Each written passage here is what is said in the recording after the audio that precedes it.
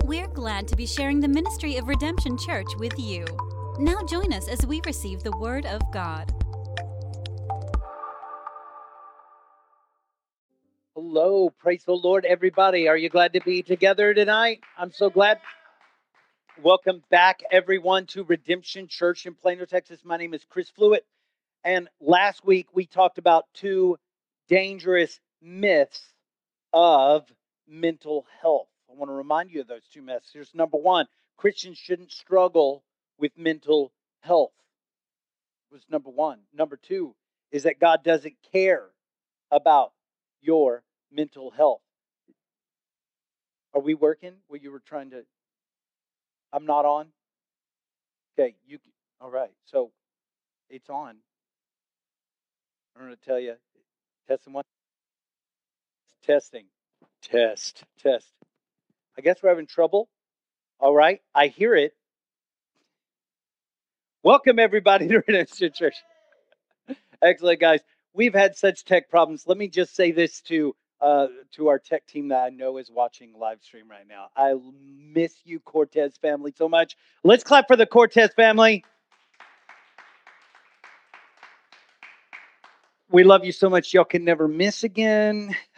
And then really quick, let's just take a moment because one of our dear sisters, Cleta Alexander, who's always up here singing praise to God. She got terrible news about her father's health. So while we'll just show the devil, we're going to have tech issues. Let's just pray for a moment. All over this house, could you stand to your feet if you can? And I want you to reach up to heaven and I want you to pray for Cleta's father. His name is James Alexander right now. Father, in the name of Jesus, I pray for James Alexander. I pray for healing in his body. I pray for peace in his family, God. I pray for the will of God to be done. Lord, in Jesus, your will be done on earth as it is in heaven. We pray that the will of heaven would come into Cleta's family right now, that you would lift up Cleta, that you'd lift up her sister, Jamie, that you'd lift up her brother, Sean, that you'd lift up that entire Alexander family and their church, God, in Jesus' name. Lord, we pray, God, Lord, that you'd move, God, and that you'd minister, and that you would get all the glory for it. Clap your hands if you want God to get all the glory for it. We give him the glory in advance in the name of Jesus. In Jesus' name we pray. And somebody said, amen. All right, you may be seated. All right, now I feel a little bit better. I feel ready to preach. Look out, devil. All right. Since we're on and everybody can hear me, we're going to just back up a second. Is that all right? We're going to back up. There are two myths that we covered last week. Myth number one is Christians shouldn't struggle with mental health. That's a real thing, y'all. That's a real myth in churches. The second myth is like it, that God doesn't care about your mental health. We want you to know that mental health is biblical and godly as a topic. We're not afraid to talk about it at all because we see it in the Word. We know that it's a godly issue. Somebody say amen if you agree. Amen. All right, good. That's at least most of y'all. All right, you are in a safe place to talk about your struggle. Can we get real about that? Church ought to be the safest place to talk about your struggle. If you're worried, if you're depressed, if you're angry, if you've been hurt, if you feel let down, if you are worried about the future, this ought to be the safest place to talk about that. If you're like, I'm kind of worried about the economy, come talk about it. I'm kind of worried about what I believe about the Word of God. This is the safest place for you to go. Stop Googling about it. Come to the house of God, come to the people of God, and be willing to talk about your struggle. I wish we were so passionate about that got a hand clap. This ought to be a place you can talk about your struggle. I'm serious about it. Remember this verse, and I want you to use it as a prayer. 1 Thessalonians 5:23. May God himself, the God of peace, sanctify you through and through. May your whole spirit, soul, and body be kept blameless at the coming of our Lord Jesus Christ. Today, we're going to talk about anxiety. Somebody say anxiety. I read on the that anxiety is an emotion characterized by feelings of tension, worried thoughts and physical changes like increased blood pressure. People with anxiety disorders usually have reoccurring intrusive thoughts or concerns.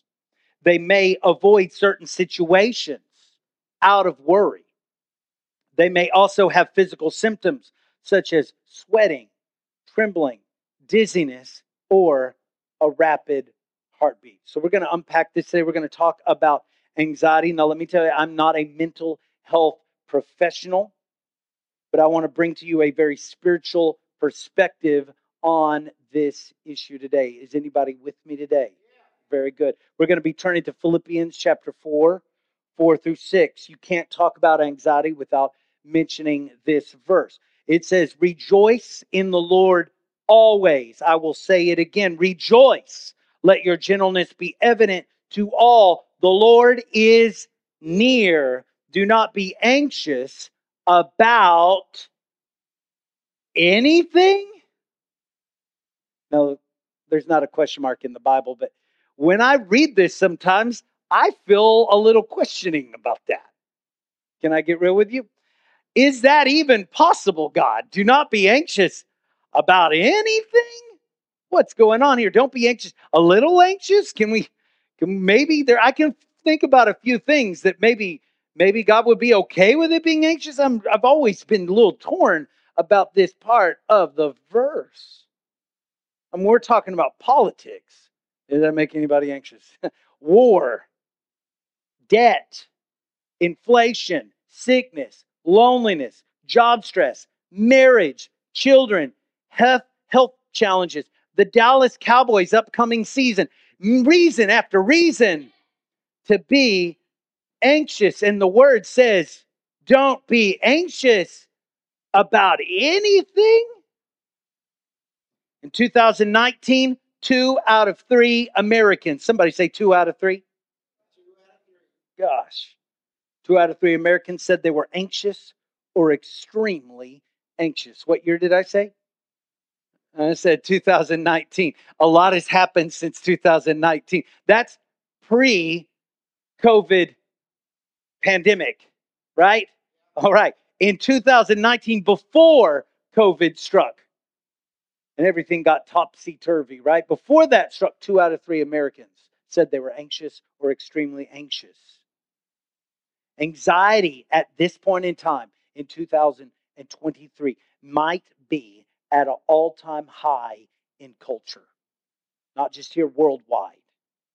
Especially in our younger generation. Can I talk to our younger generation? Younger generation, we love you. I want to talk to you. 91% of high school and college students report consistent, reoccurring, significant levels of anxiety associated with stress. 91%. That means if you lined up 100 high schoolers and college students, only 9 of them would say, "Yeah, I never felt any of that." 91% have a consistent, significant struggle with anxiety. Our younger generation is the most anxious in history, and I don't think I would get much pushback on such a statement. They are overeducated yet underemployed.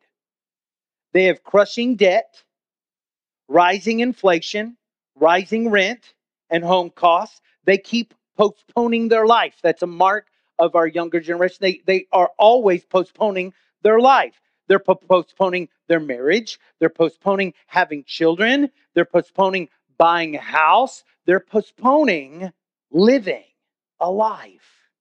They feel that they have no clear path to success, to the success of previous generations. And all this leads to what? What do you think?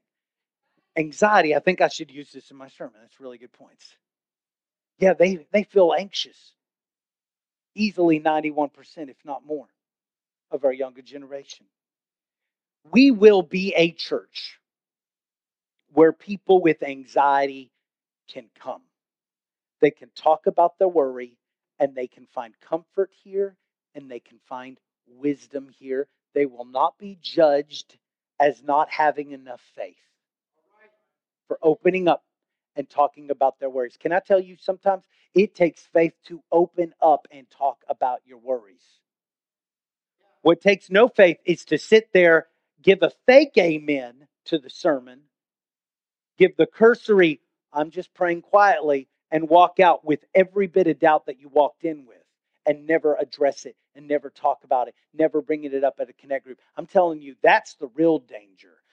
What is wonderful is when someone has enough faith to open up and say, yeah, I'm kind of struggling. Let's try that really quick. Anybody lift up your hand if, yeah, I've kind of struggled lately. Yeah, I kind of struggle. Usually I keep all my struggling on Mondays. Nope, this Sunday has been what? Red flag, struggle time. Struggle session. We've had it. Whoa, you should have been here at 4 o'clock today. We were trying to get it all together. Ooh, and I was like, oh my gosh, don't have anxiety as you're about to preach about anxiety. This is a safe place. This is a safe place. Can you look at somebody and say, this is a safe place? Hey, I want to be a safe person you can talk to. And I don't want you to ever talk to me, not talk to me because you're afraid I'm going to judge you. I want to remind you that getting help isn't a sign of weakness. It is a sign of wisdom. Do y'all remember that? The subject of fear and anxiety is complex. We all have experienced fear, anxiety, and stress. Every single one of us. And we are all on what experts call an anxiety spectrum. The low end of the spectrum includes some anxiety, occasional uneasiness, and discomfort caused by stress. That's on the low end. You're on this spectrum somewhere. That's the low end. You know, sometimes I struggle. That's that low end right there. We're talking things that are kind of circumstantial would rise our anxiety levels. We're talking homework. We're talking stress. We're talking you were asked to give a work presentation in front of the boss, or social situations, or example, what could bring about what is kind of a temporary anxiety. And that's the lower end of the anxiety spectrum. However, the anxiety spectrum moves to more dramatic levels. This is where you have GAD. It's known as generalized anxiety disorder. You have obsessive compulsive disorder, fits right here in this section of the spectrum. You have a panic disorder or agoraphobia. You have post-traumatic stress disorder. You have phobias. And if you thought you were safe so far, here I got you. Perfectionism is a part of the anxiety spectrum. Oh, I almost got out clean, but he shot me right at the last moment with that perfectionism. Perfectionism is some of the worst stress I've ever had in my life. That compulsion to be perfect. My goodness, that is a part of the anxiety spectrum. And these can be crushing and debilitating, bringing a sense of dread. They can cause your body to change, like shortness of breath, an elevated heart rate, the feeling that walls are closing in. With high levels anxiety, you can't function in normal capacity. Can I get an amen? You know it's true. My goodness. I want you to imagine with me that you are driving your car. Everybody imagining, even if you're under the age of 16, I want you to imagine that you're driving a car. You're driving the car, and then there's this beautiful little light. It's usually orange that lights up on your dashboard. Anybody know about this light? It's really pretty. You look on your dashboard, and it says check engine, and it's just really pretty. Anybody ever seen that? Isn't it just a beautiful thing? Every time that lights up in my car, I'm like, hooray! Hooray! Oh no. Does anybody ever feel dread when that happens? It's like, oh God, what is it now? Just like, oh Lord, help me. All right. This check engine light alerts you that something's not right with your car. And everyone said, duh, right? Duh. I want to tell you that anxiety and fear is like a check engine light. Your body, your brain will alert you that something's not right in your surroundings or in yourself. For example, if you're walking at night, maybe in the woods, or maybe just to throw out the trash before the trash comes in the morning at some ungodly hour, and you know you're not going to get up in time to go do it. Personal story. So you're out there in the dark and you're just minding your own business, and then you heard a little shuffle, you heard little footsteps or something. And there's something in your body, a little check engine light signal hits your heart. It's like, what is going on? Something's not right. There is something around here. Maybe I'm not safe. Maybe you start to feel uneasy. Your heart rate starts already to go. I remember one such time I was taking out the trash, and I was throwing out that trash, and I thought I heard something, and then I was like, oh my gosh, it is a mountain lion. It is a mountain lion. In the middle of Richardson, I was looking at Richardson. That's right. In the very middle of Richardson, Texas, there is a mountain lion. It is now stalking me. I'm like, you're okay. You're okay. You're just walk a little faster. And by the time I got back to my condo, I was on a dead sprint. I reached that door. I realized it's probably at the last moment that it's going to get you. So you better rush. And I get that door. I just swing it open. I close it in. I'm like, oh. And Sarah's like, what is wrong with you? And I'm like, just exercising, babe. Just trying to get the body in shape. I know I had this big honking check engine light going on. It was telling me, you better do something. Something is not right in your surroundings. Your body can tell you that you might not be safe in a situation and that you need to carefully check it out. Now, imagine with me, we're back in the car and we're driving. And the check engine light comes on.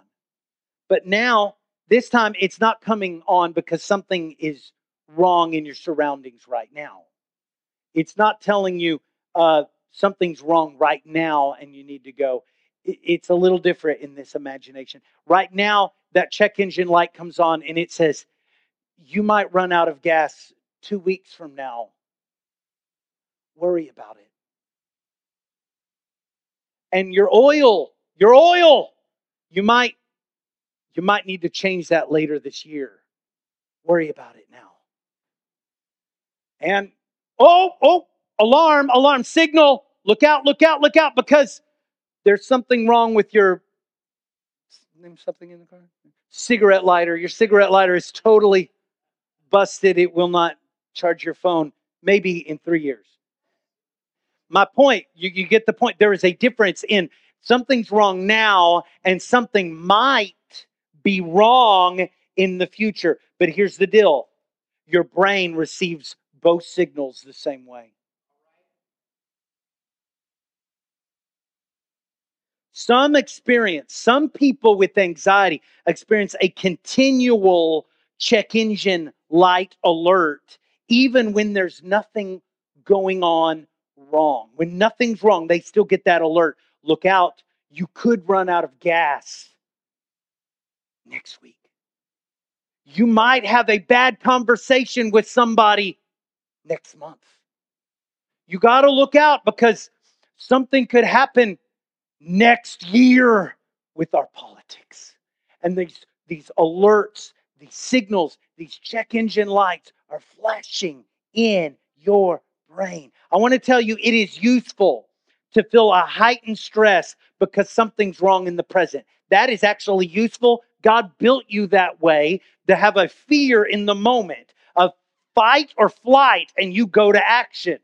But there is a damaging, continual reception of an alert of worry and fear, even when there's nothing wrong. And that's what we call anxiety. Think for a moment about your check engine light that's going off in your brain all the time. Is it alerting you that something's wrong right now in the moment? Or is it crippling you with a fear that something in the future, something outside of the realm of your control is going to happen? Identify what kind of check engine light is dinging right now in your head. And that'll tell you if it's useful or if it's harmful. And please be honest with yourself. And if it's harmful, you ought to just say, well, I'm coming to the altar today. You got me, Pastor. I'm going to be down there. And I'll pray with you, and you pray with me, and we'll try to get the right check engine lights turned off. How about that? Anybody okay with that? Oh, y'all got quiet on me. Wherever you may be on the spectrum of anxiety, I want you to know two things. They're real simple, two things. You got to know them. You got to know them. Number one, God cares. Number two, we care. No matter what kind of anxiety you're feeling, whatever kind that alert is, whatever it may be, I want to tell you, you can talk to God about all your fears. It says that you can cast all your... Very good. We'll try it again. We'll get full participation. You can cast all your cares on Him because He cares for you. 1 Peter 5:7. And you can talk to your brothers and sisters in Christ, and we will rejoice with those who rejoice, and we will mourn with those who mourn. Romans 12:15. And the Spirit of the Lord is upon us because He will help us to bind up the broken hearted. That's why God gave you the Spirit. We would bind each other's wounds. Our broken hearts would be bound by brothers and sisters in the Lord by the Spirit. That's Luke 4:18. Now, there are examples of people in your Bible who experienced anxiety. I'm going to get you one today. His name is Jehoshaphat. Everyone say Jehoshaphat. 2 Chronicles chapter 20 is where we're going today. Jehoshaphat. Jehoshaphat was the fourth king of Judah. This is the part of your Bible that always gets kind of confusing because Israel gets cut in half, and you have a northern kingdom and you have a southern kingdom. Judah is now the southern kingdom, and he is the fourth king of Judah. He is known as one of the best kings because he is so faithful to God. And we're going to read verse 1 of 2 Chronicles 20. You know, if he's one of the best kings and he's so faithful to God, I bet he was just highly blessed and favored and never had a problem. What do y'all think? Let's read verse 1.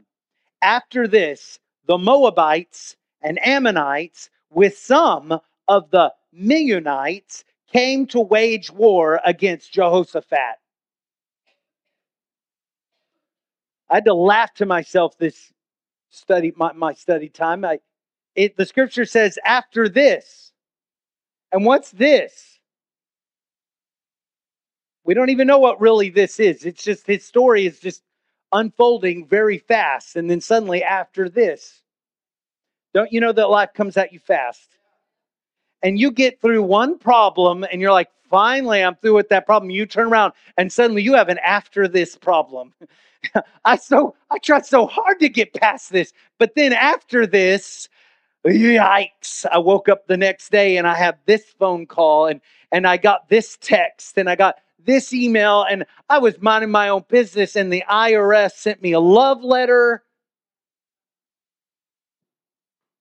You get through one problem, then you're met with another problem. You barely have time to breathe. It reminds me where Job said this. He says, life is short and full of trouble.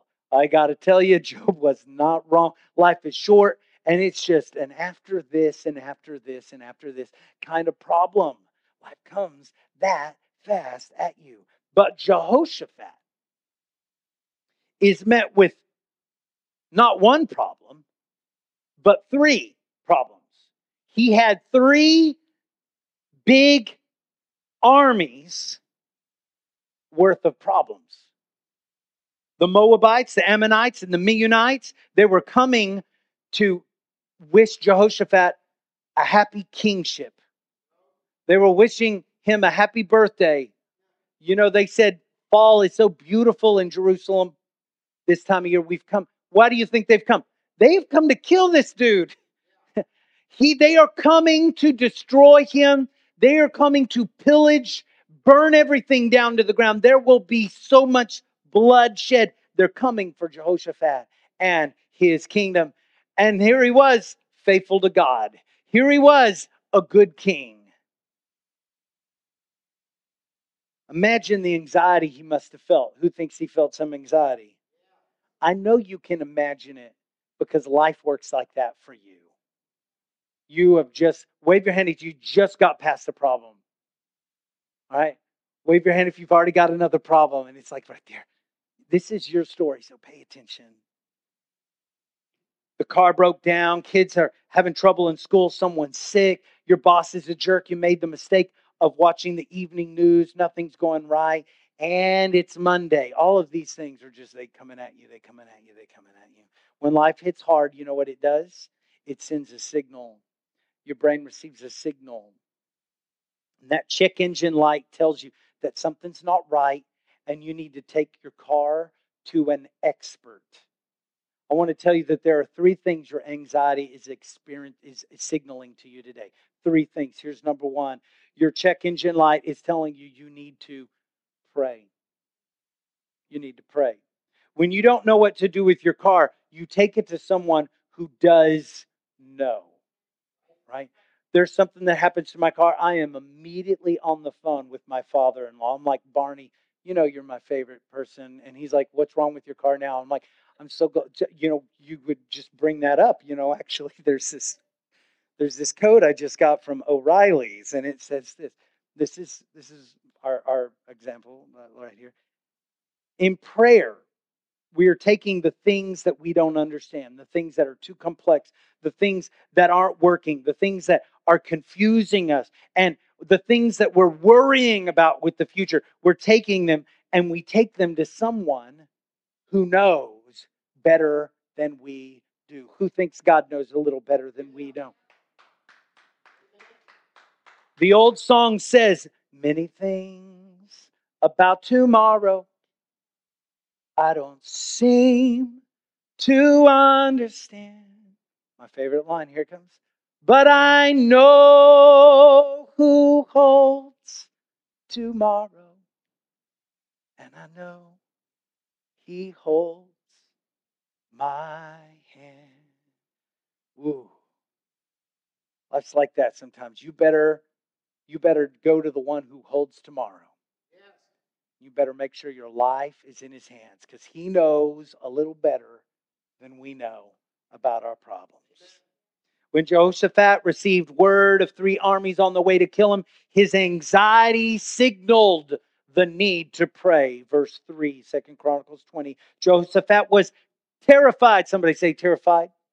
By this news and begged the Lord for guidance. He also ordered everyone in Judah to begin fasting. He was terrified. The anxiety the king felt signaled to him that he needed to talk to God. So he prayed. Here's his prayer, verse 6. Lord, the God of our ancestors, are you not the God who is in heaven? You rule over all the kingdoms of the nations. Power and might are in your hand, and no one can withstand you. Verse 9, if calamity comes upon us, whether the sword of judgment or plague of famine, we will stand in your presence before this temple that bears your name and cry out to you in our distress, and you will hear us and save us. What a great prayer. But you know what else was a great prayer I've used? Get ready for eloquence. Here it is. Dear Lord, help! I've used that one a lot. I need help! God, I don't know what to do. Anybody ever pray that prayer? I'm telling you, God answers that prayer too. It's not all about the fancy words. It's not about all what you say. If you call out to God for help, he hears from heaven and he comes and He saves. Anybody a witness of it? Prayer is powerful. And I have many scriptures that I could go through in your Bible. We could put them up here and say, and I could point to say, look at the power of prayer. It's in the Bible. But instead, I'm not going to quote the Bible today. I'm going to quote a scientist. Somebody push up your nerd glasses, even if they're imaginary. Push them up. We're going to quote a scientist, all right? Dr. Caroline Leaf is an author. She's a communication pathologist and a cognitive neuroscientist. And she gives this quote. She says, it has been found that 12 minutes of daily focused prayer over an 8-week period can change the brain to such an extent that it can be measured on a brain scan. 12 minutes a day for 8 weeks can bring measurable change to your brain, to your mind, to your thoughts. You do remember where all your anxiety is coming from, right? You do remember where all your negative thoughts are coming from, right? You know where your fear comes from, right? It does not come from your ankle. It comes from right here. And if you want to change prayer, focused prayer, that is consistent over time, can measurably, physically change your brain. Have you ever heard the phrase, prayer changes things? You ever hear that phrase?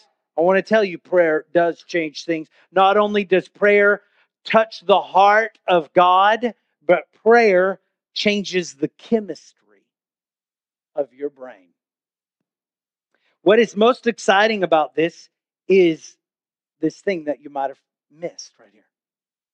Your brain can change. That's the most exciting thing here. If your brain is a certain way, it doesn't always have to be that way. The thoughts that have captured you don't always have to capture you. That circus wheel going around and around with the hamster on it, right? All the time. That doesn't have to stay that way. Your brain is not fixed and static. Your brain can change, and it changes all the time. This is called neuroplasticity. Can you say neuroplasticity? The concept of changing your brain through forming neuron connections and patterns. We talked about that last week. You can go listen to that again or for the first time if you missed it. If your mind is always going to the wrong place, then it's time to change your mind. It's time to change your brain.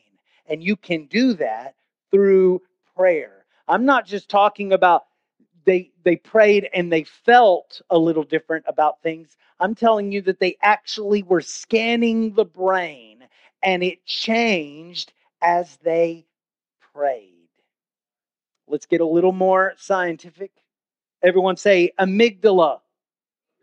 It would be a beautiful girl's name or a boy's name. Amygdala. Amygdala fluid. Anyone?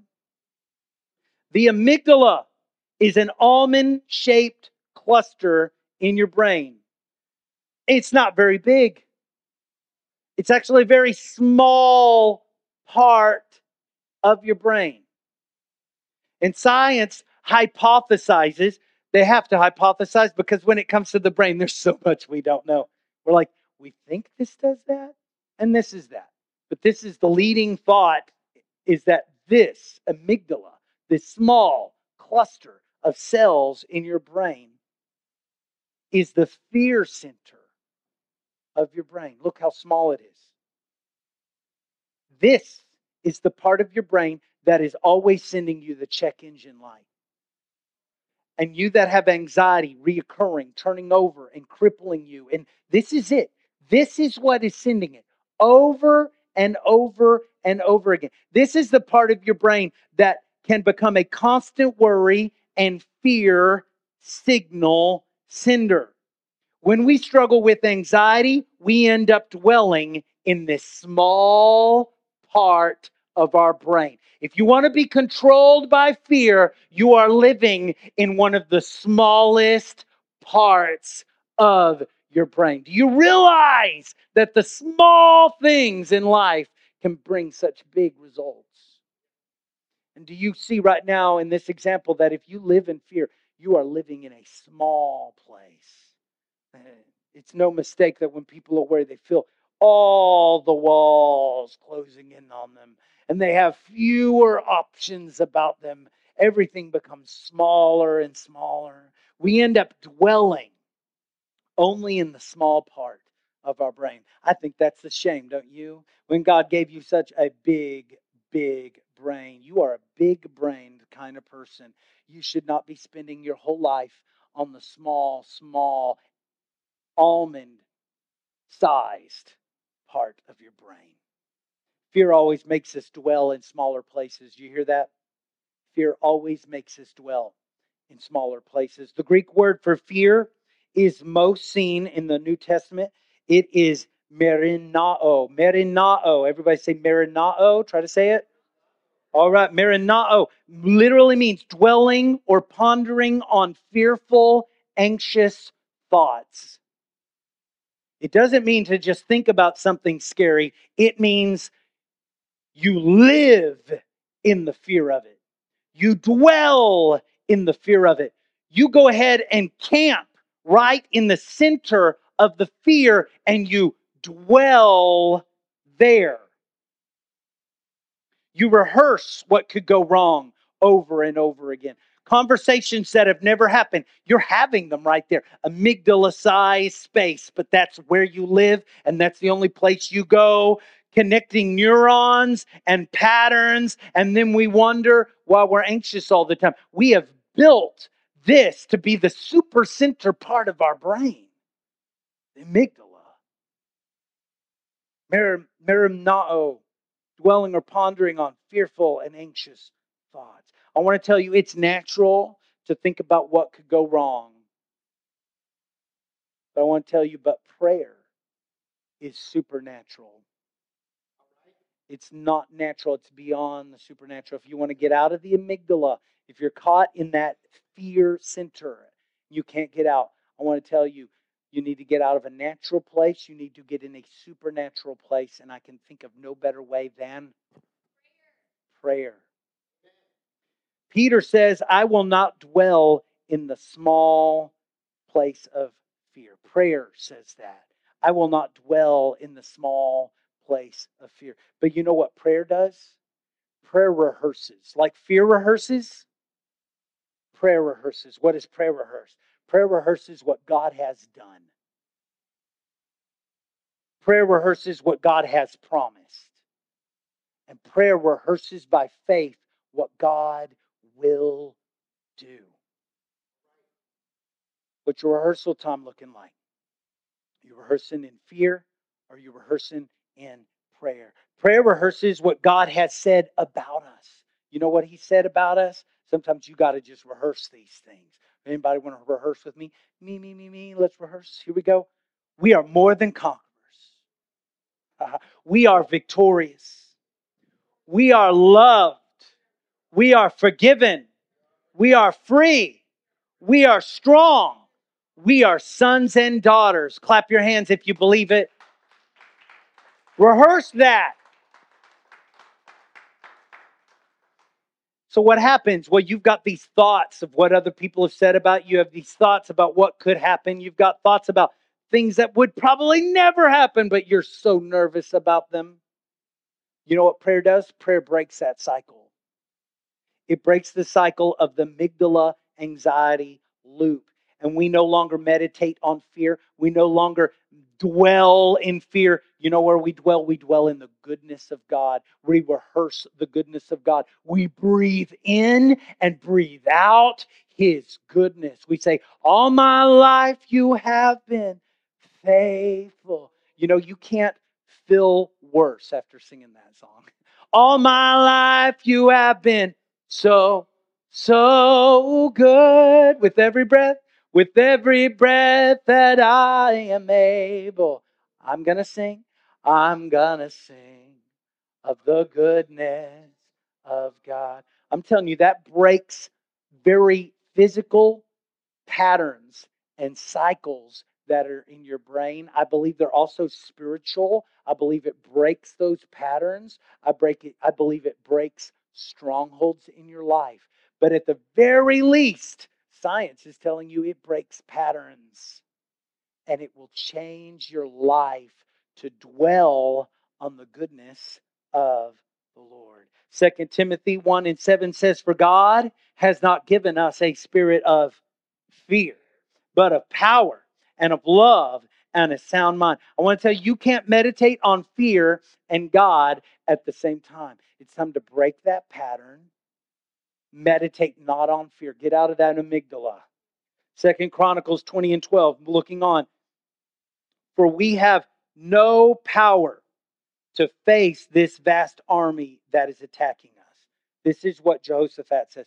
We have no power in ourselves to face this vast army that is attacking us. We do not know what to do. But look, but our eyes are on you. What is he saying this? I can't handle this, but I'm looking to you, God. What's he saying? I don't know what to do, but God, you do.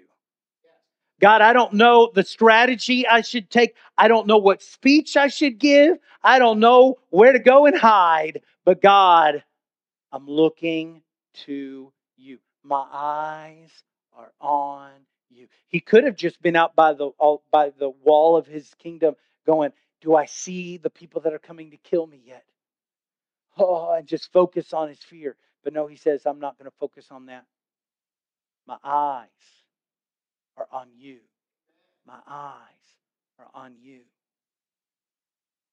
My eyes are on you. Check engine light sends a signal to you. And that signal is you need to pray. You might need to take this into an expert. Fear is a signal that we need to pray, and we need to take this problem to God. Whatever your problem is tonight, take it to God. Take it to God. Pray to Him. Give it to Him. Say, I don't know what to do. This vast army is too big for me. But God, my eyes, they are on you. So you pray. But then what? Well, if you're anything like me, you give it to God. And then you quickly take it back because He's too slow. You give it to God and you go, yeah, but I need to control this and I need to do things. Anybody? That's what we do. If you're anything like me, anybody a little bit like me, I pray for you. If you're like me, I pray for you. So what is this telling us? That is the check engine light. And it says you need to pause. It's sending a signal that you need to pray, but it's also sending a signal that says you need to just chill out for a moment and pause. Finish this sentence for me. Don't just stand there.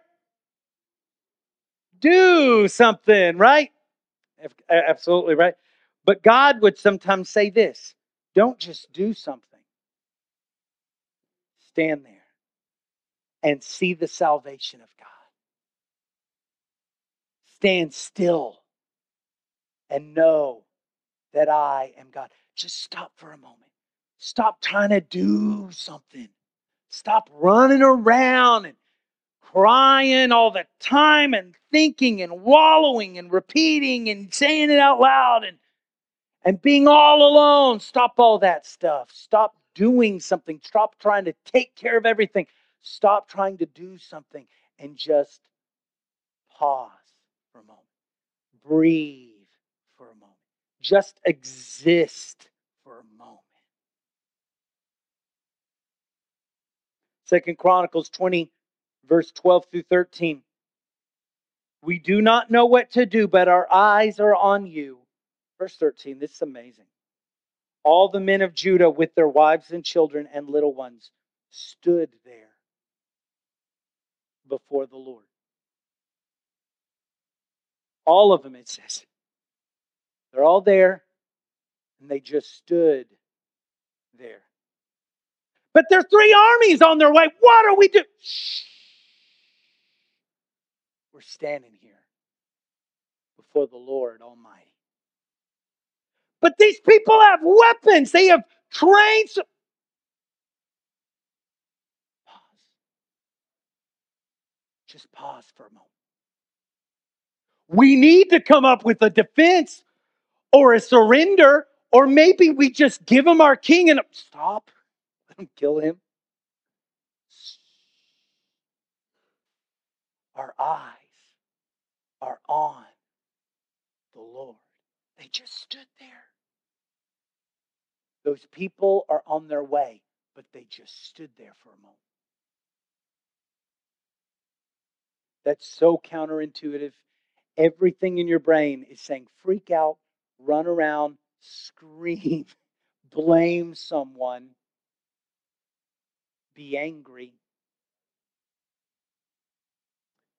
But turn that signal off and instead respond by standing, being still, pausing. You've prayed, now pause. Now, Pastor, you know I love you, but are you saying that we just pray and pause and then God just heals us of anxiety? Sometimes He does. You listen to me. Sometimes He does. Sometimes He fixes things in our way of thinking. Yes, I am saying that. Sometimes He does. Y'all get me on that? Sometimes He does make a way right there and it's instant. I've had God change my thoughts in a moment. I've had God heal me in a moment. I've had those wonderful experiences where I've seen God do that in people in a moment. However, sometimes the Word of God comes into your thoughts in those moments and it takes you through a process. Sometimes it takes a little bit. Sometimes it's not miraculous in the moment. Sometimes it's healing over time. Sometimes God comes into your thoughts and begins to slowly renew your thoughts. And sometimes it takes a while of you breaking patterns that are in your mind, and slowly God rewires you, renews your mind sometimes.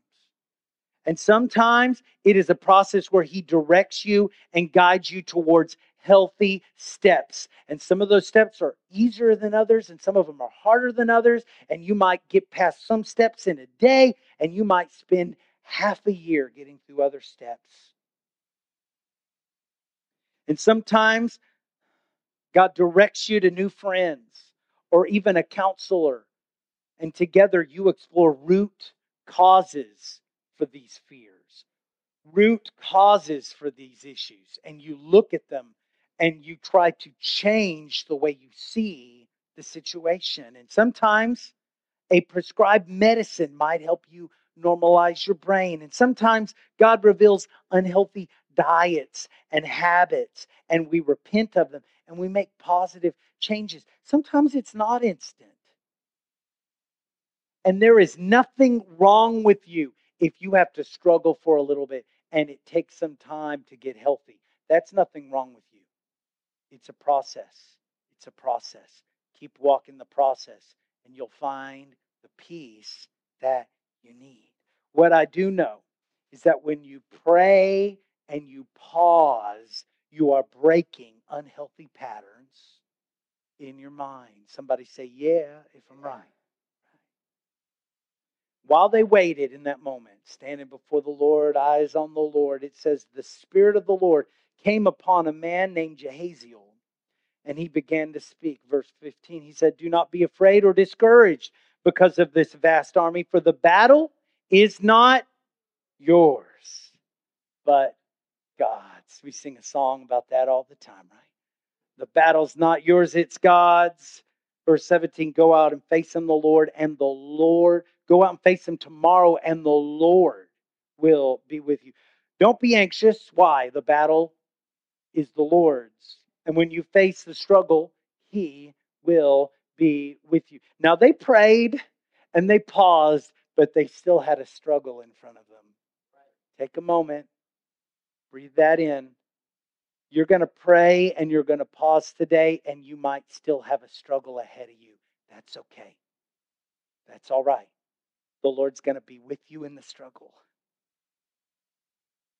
Your anxiety is sending you a signal that it's time to pray, it's time to pause. And here's the third one. Praise. Somebody say praise. This story takes an unexpected turn here. If you've ever read it, you know what's coming. If you don't know what's coming, you're like, huh? Say what? You're joking? Here it is. In Jehoshaphat's situation, you and me would have sent the biggest, buffest, and strongest out to the battle. Me, I'm sending out Courtney. Right? But maybe Sarah, yeah, listen. But let's get real. We would have sent out Rambo, the Terminator, right? Jason Bourne, Captain America, the Hulk, Wonder Woman, John Wick, and some Jedi ninjas out to meet the army. That's who we would choose. But King Jehoshaphat sent out a choir of singers. No sword, no shield, voices. No guns, no bullets, no arrows. Worship. Verse 21, Jehoshaphat appointed men to sing to the Lord and praise him for the splendor of his holiness as they went out at the head of the army, saying, give thanks to the Lord, for his love endures forever.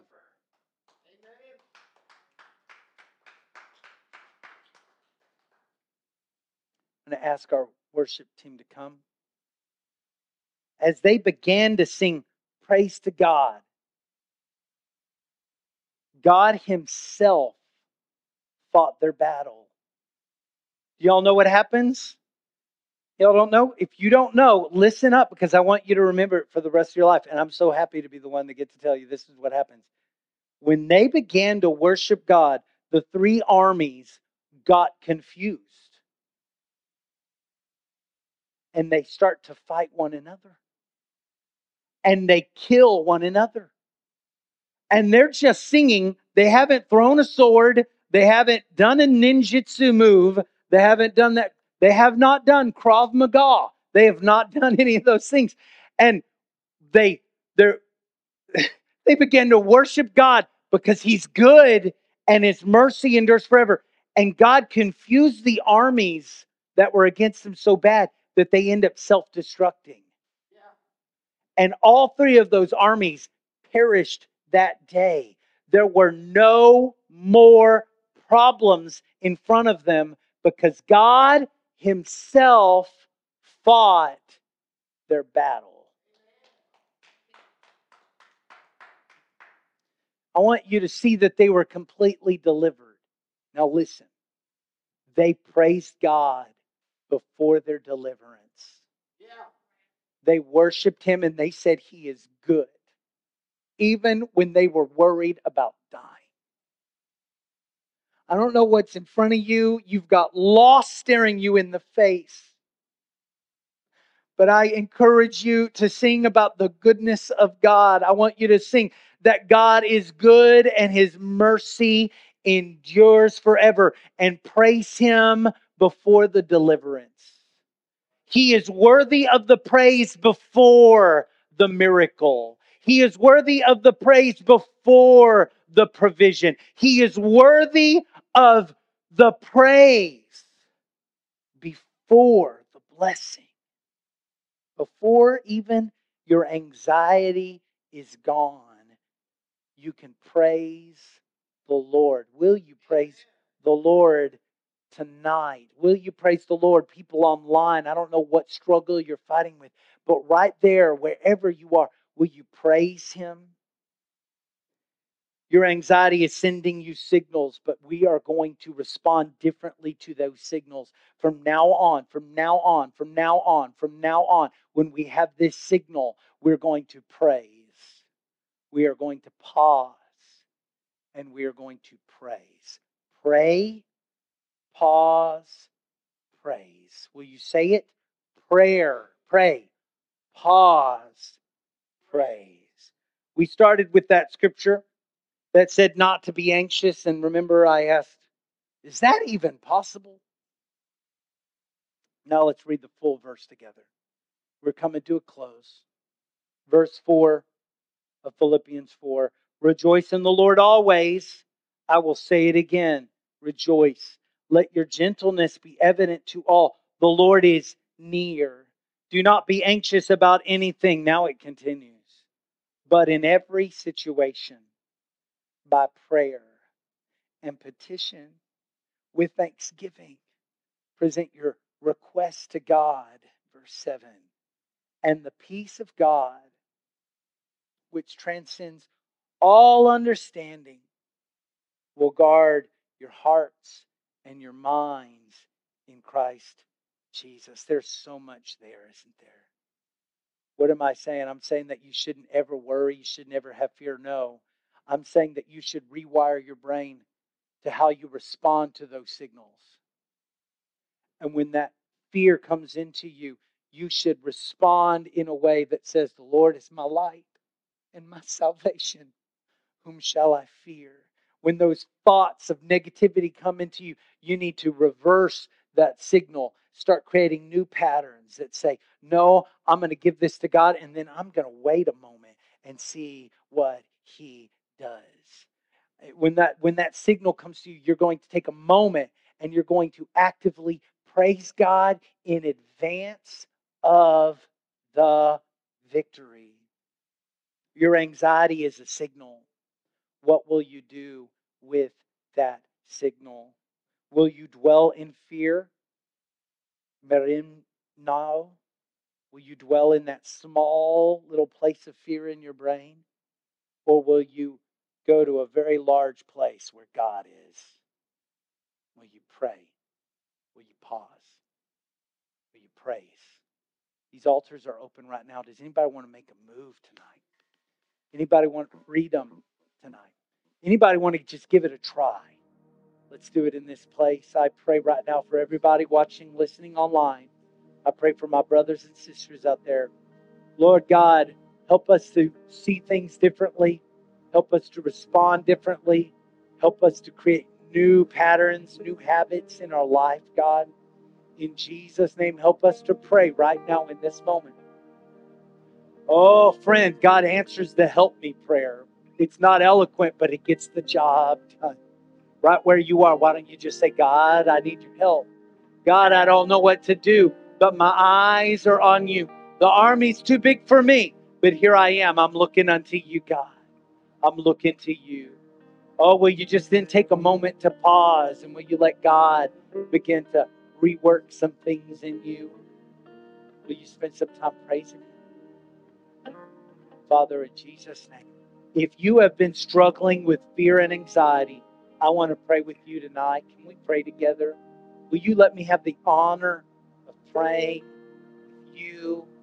If that's what you want, I want it. Please come in the first 2 feet of this altar today. I want to pray with you. They're going to sing. Let's give God these next moments in Jesus' name. For more information about Redemption, look us up online at redemption-church.com. We want to hear from you, so be sure to connect with us on Facebook, Twitter, or even our anonymous question text line at 214-856-0550.